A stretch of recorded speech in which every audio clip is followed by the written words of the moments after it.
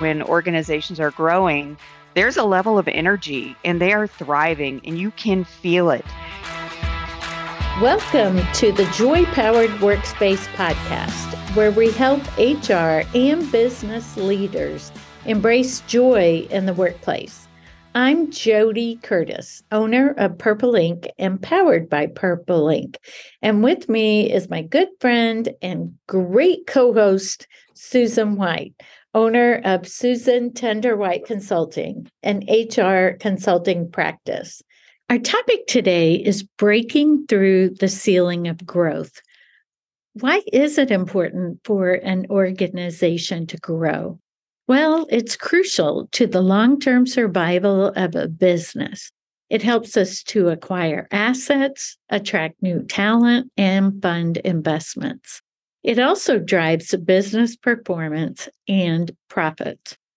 There are 5 stages of organizational growth. You may know many, if not all of these, are the birth of the company itself or the startup, the growth stage, maturity stage, a decline stage, and a revival stage. Now, that's not to say that every company goes through all those 5, but they could be in one of those stages at any point in time. I think the terms are pretty self-explanatory, yet the cause of them can be very different. It could be markets, it could be inflation, it could be pricing, it could be bad business decisions or bad hires or losing top talents. But when we think about the history of an organization, it has been said that the behavior of individuals is determined primarily by past events and experiences rather than by what lies ahead. So the problem when these companies are rooted in the history or in past decisions versus the present events or market dynamics. Yet management, in its haste to grow, often overlooks such critical developmental questions such as, where has our organization been? Where is it now? And what do the answers to these questions mean for where is it going? Instead, management fixes its gaze outward on the environment and toward the future, as if more precise market projections will provide the organization with a new identity. To help us understand organizational growth even more, we have invited our friend and guest, Diane Brown. Diane is skilled at building high-performance teams and leaders, drawing from decades of consulting, coaching, change management, and organizational development experience. She's able to accurately name the behaviors and mentalities obstructing growth. Diane and I worked together for many years early in our careers. Diane, welcome back. We are so glad to have you back on the Joy Powered Workspace podcast. I'm thrilled to be here. Thanks so much for having me. So, Diane, can you help our listeners understand when you talk about organizational growth, how do you define it, or how should we be thinking about it? Oh, well, there are several ways to think about it. And for us, we often think about it from the standpoint of consistent revenue growth, profitability growth. And that often means that there's a growth in the number of people in the organization. So we do think about it from a traditional standpoint, but we also know that there is an intangible factor when organizations are growing. There's a level of energy and they are thriving and you can feel it. And so what we do in our work is, regardless of how it's calibrated, regardless of what growth means to that organization, we know that healthy organizations grow. And so part of what we strive to do is really help promote that growth process and support it in the best way that we can for the organization and for the people. Nice. I like it. And so let's go with the other part of our title today. When you talk about hitting a ceiling as an organization, what do you mean by that? If you look at the research, it shows that all organizations, even teams and individuals, go through stages of growth. And it's just natural that in that growth process, they're going to hit some sort of ceiling. If we kind of pull it apart, if you think about how growth happens in the early parts of growth, it's more entrepreneurial. There's a lot of creativity, there's a lot of excitement. And then as things mature and you really get in a groove, you'll have a steady incline in that growth over time.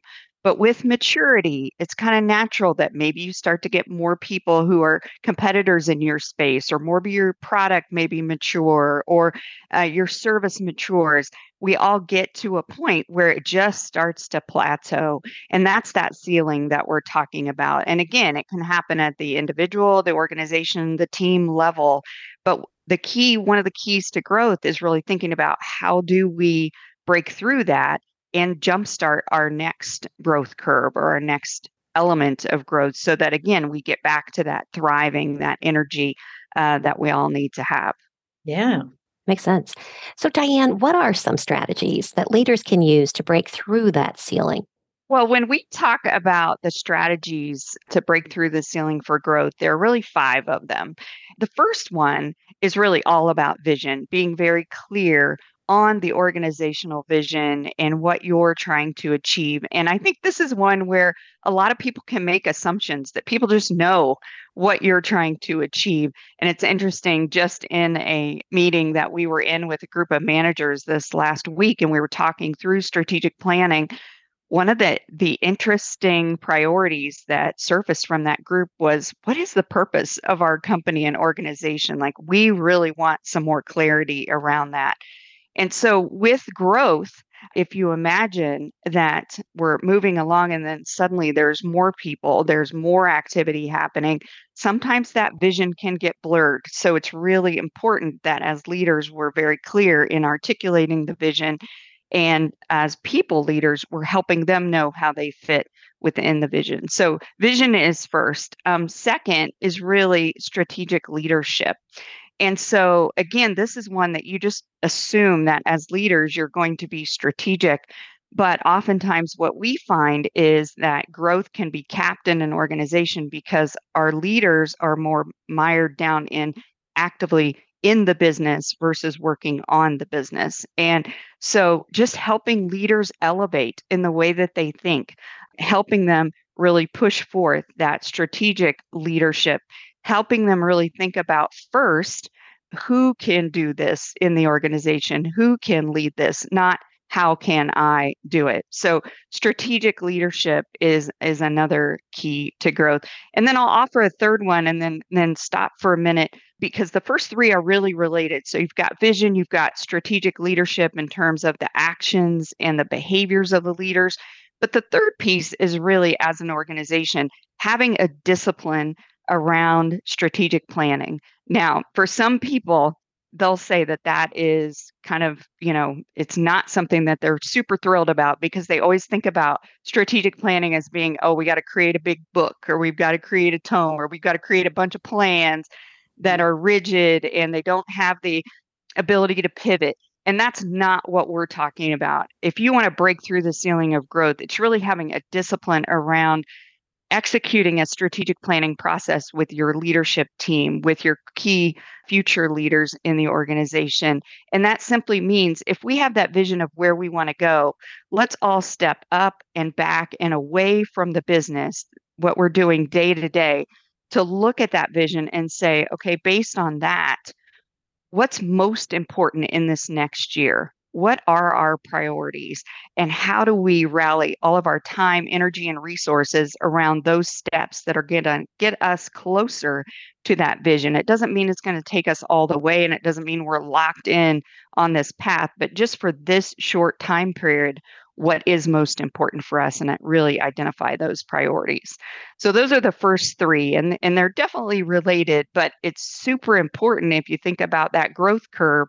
All 3 of those can really spur on your next level of growth and help you break through a ceiling. Yeah.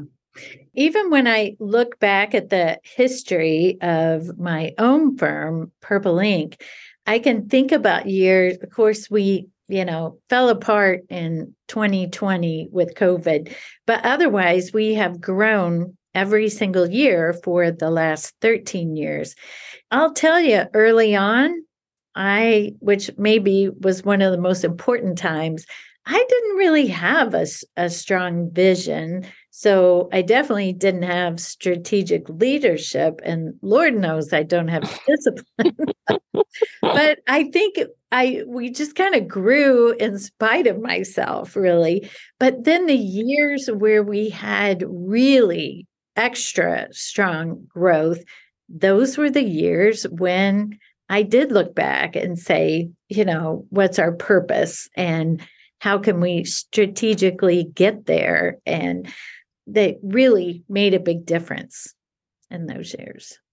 Yeah, it's interesting. Again, I think a lot of people just underestimate that power of vision. And I know that, from personal experience, I was in a firm for 13 years that one of their first initial growth spurts started when the partners of that organization got together and said, you know what?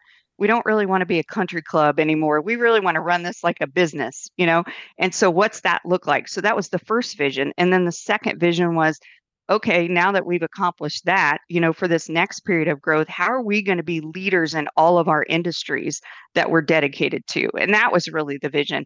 And you can see how something like that really captivates all of the employees in the organization to really pull in the direction that you want to go. And so it's critically important. And then backing that up with strategic leadership that aligns with it and planning process that supports it every year, even if it's not a huge, like I said, it's not a tome or it's not like a big group of plans, but something that you can use to lean into to say, okay, for this year, these are our priorities. This is where we're going to dedicate time, energy, and resources. Can be really, really important to getting there. What do you think the place is for the chief people officer? How do they fit into these first three steps? Yeah, I think that's a great question because in terms of HR, this is absolutely where they can have a seat at the table. First, in that vision, being part of helping create the vision and providing insights from, what the people experience is like as a part of that vision. But then once the vision is clarified, really helping articulate it and communicate it and make sure that the employees know how they fit. In terms of strategic leadership, I think it's important that the people officer, if they notice that there are leaders in the organization that aren't really working on the business, but more working in the business, and they're not tapping people in terms of really delegating responsibilities and accountabilities down or cascading those, I think really coaching those leaders to be stronger and leaning into strategic leadership versus more task-oriented leadership. And then in that last piece, absolutely, again, I would say the chief people officer needs to be a part of the strategic planning conversations to really make sure that that voice of the organization is represented at the table. And it's critically important that that view is provided. And I think the chief people officer is the right voice for that. Gosh, that makes sense. So what are the other two? Yeah, interestingly enough, so the next, after that big strategic element, the absolute next part is looking at people and structure. And so it's interesting as a strategic leader, you want to say first who, not how. So who do I want to do this? Who can I give this to? Not how can I do it? When it comes to the people piece, really strategically stepping back and saying, based on where we are in our organizational journey, do our roles and functions make sense? And in that situation, what comes first are the roles and the functions, then the people. And I'll tell you why. And that is because as we grow, our organization requires different things to be supported from a business perspective. So it's really important to identify those critical roles that are needed and how they support the business function. And what can often happen, and I had a client talk to me about this just a couple months ago. He said, as we've grown and as people have evolved into different roles, they've sort of carried all of their old tasks with them. And what that has resulted in is a lot of new people in the organization who would say, I need to go here for this, actually realize that they're going to this person instead of where this function lies. And again, the waters can get muddied as we grow because we leave tasks or responsibilities with people who've just done them very well. And that's not terrible. But what happens over time is it leads to just a lot of confusion and sometimes more complexity that is needed. So we really encourage people and organizations when they get to a level where they feel like, you know what, we need to take a fresh look because we've kind of outgrown how we've done things in the past.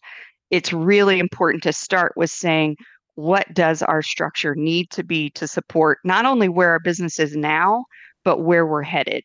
It's really important. So strategy number 4 is really stepping back and looking at what are the people and structure that we need to support the organizational growth.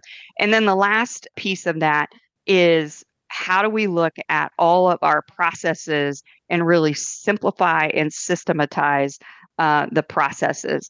Because with growth, what worked for, and I'll use a small organization as an example, what worked for 10 or 20 people, by the time you get 35 people may not work, or 50 people, it just may not work. So really having a discipline of continually looking at your processes to say, first of all, are they repeatable and scalable? And are they simple enough that people can understand them and we're executing them consistently and getting the results we need on a regular basis? So that's the last piece. Simplify and systematize. Yes, I love it. That is excellent. And Diane, you mentioned earlier that this can also apply not just to the overall organization, but that we can also apply these to individuals or teams. Can you tell us more about that? Yeah, so it's really interesting if you step back and you think about the concept of growth. Coach Lou Holtz has this quote that is one of my favorites: "You're either growing or you're dying," right? And that's true for organizations, it's true for individuals, and it's true for teams. And so each one of us is on our own growth path. Each team is on its growth path. And so again, if you think about those stages, we all go through stages of evolution where we're just growing and everything's great. But then we can get to a point where things start to plateau and we don't have that same energy. We don't feel that same thriving. And so that's a signal or a sign that, gosh, we may need to think about, how are we feeling about growth and development? So when it comes to teams, if you're a team leader, you should really think about, have I cast a vision for the team? Am I leading this team strategically? What is our plan for how we fit in the overall organization? What structure do we need? What are our processes? And then even as an individual, and I know that you have a lot of folks in the audience that are solopreneurs, the exact same thing applies. I'll give you a perfect example from my own growth path. When we started out our consulting practice, there were just 2 of us, and intentionally, from a vision perspective, we said, we're going to have a lifestyle practice. Well, then all those other strategies sort of lined up with having a lifestyle practice. About 5 years ago, we shifted that and said, you know what, we're kind of through that period where we needed that lifestyle practice. We're going to shift to growth. Well, that shifts the vision. It shifts everything else about it. And so even as a business owner, you can think about it if you're a solopreneur, or even as an individual contributor, you can think about, where am I on my growth path in terms of my skills or my knowledge, or what's really fueling my energy right now as a professional. So there are a lot of ways to think about it, and these concepts apply equally in those settings. Very helpful. Yes. And if you're an HR professional listening today and you recognize that the organization, really is kind of stymied, they're not experiencing the kind of growth that they're hoping for, where should they start? What would be your advice to them? The best place to start is really just to try to engage in conversation around an assessment of where you are.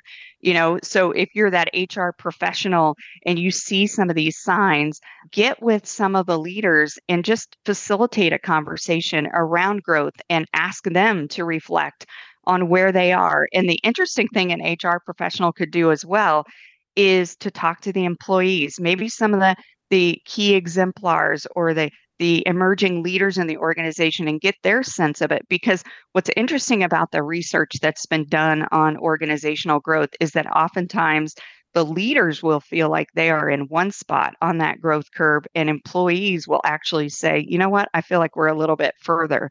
And so employees can often have a greater sense of urgency. So I think as an HR professional, it's really important to just elevate the conversations and really start with an assessment of where we are. And then you can lean into these 5 strategies and almost use them as an audit per se, and think about, okay, with vision, how clear is our vision? And do our employees really understand and know our vision? Do they understand how they fit in that vision? So that you can put in place maybe some resources or strategies to amplify that in some way. When you think about strategic leadership, again, it's challenging yourself as an HR professional to say, am I leading as a strategic leader? But if I see pockets of others that aren't, how can I help coach them from a strategic planning standpoint? Maybe starting in your own area and saying, okay, how strategically are we leading? But again, influencing leaders in the organization to really adopt a discipline and a rigor around that. And then in the other 2 areas, I mean, absolutely, the people officers should be leading the conversation of, do we have the right people in the right roles at the right time to fuel our business strategy?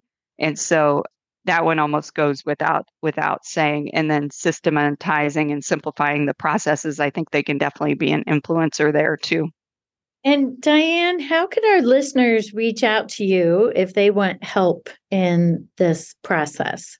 They can contact me at my email, diane@arcosadvisors.com, or they could just go to our website. We do have a blog, and we have some recent articles related to growth on this, but there's also a contact page there.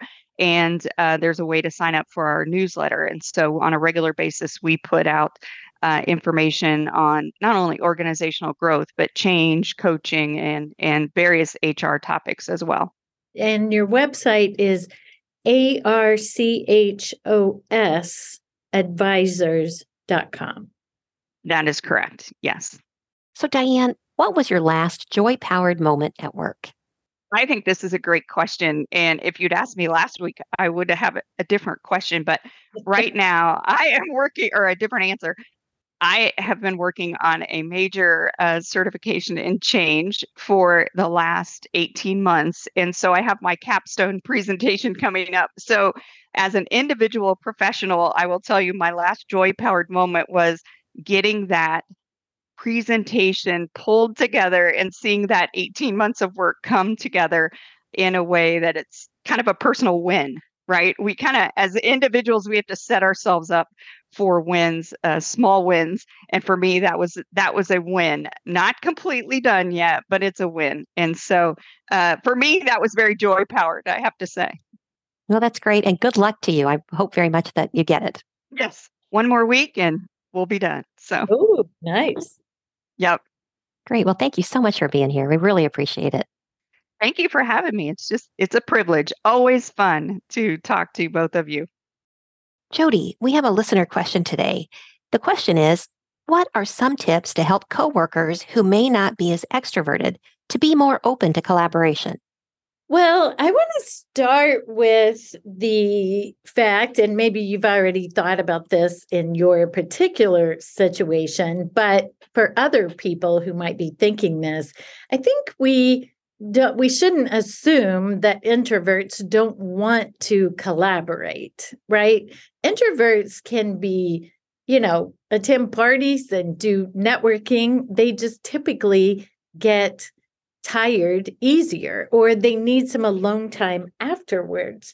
So I think the same could be true for collaboration. It's not that they don't want to collaborate, but they might not want to collaborate all day long.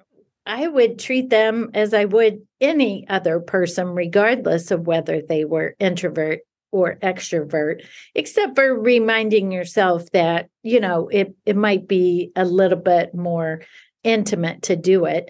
They might also be better at collaborating or feel more comfortable if they're collaborating one-on-one or maybe in smaller teams, as opposed to throwing them, onto a team of 25 people where that might overwhelm them a bit too. So first, just be sure that that is the reason. Maybe they're not good collaborators, but that does not have to connect to being an introvert.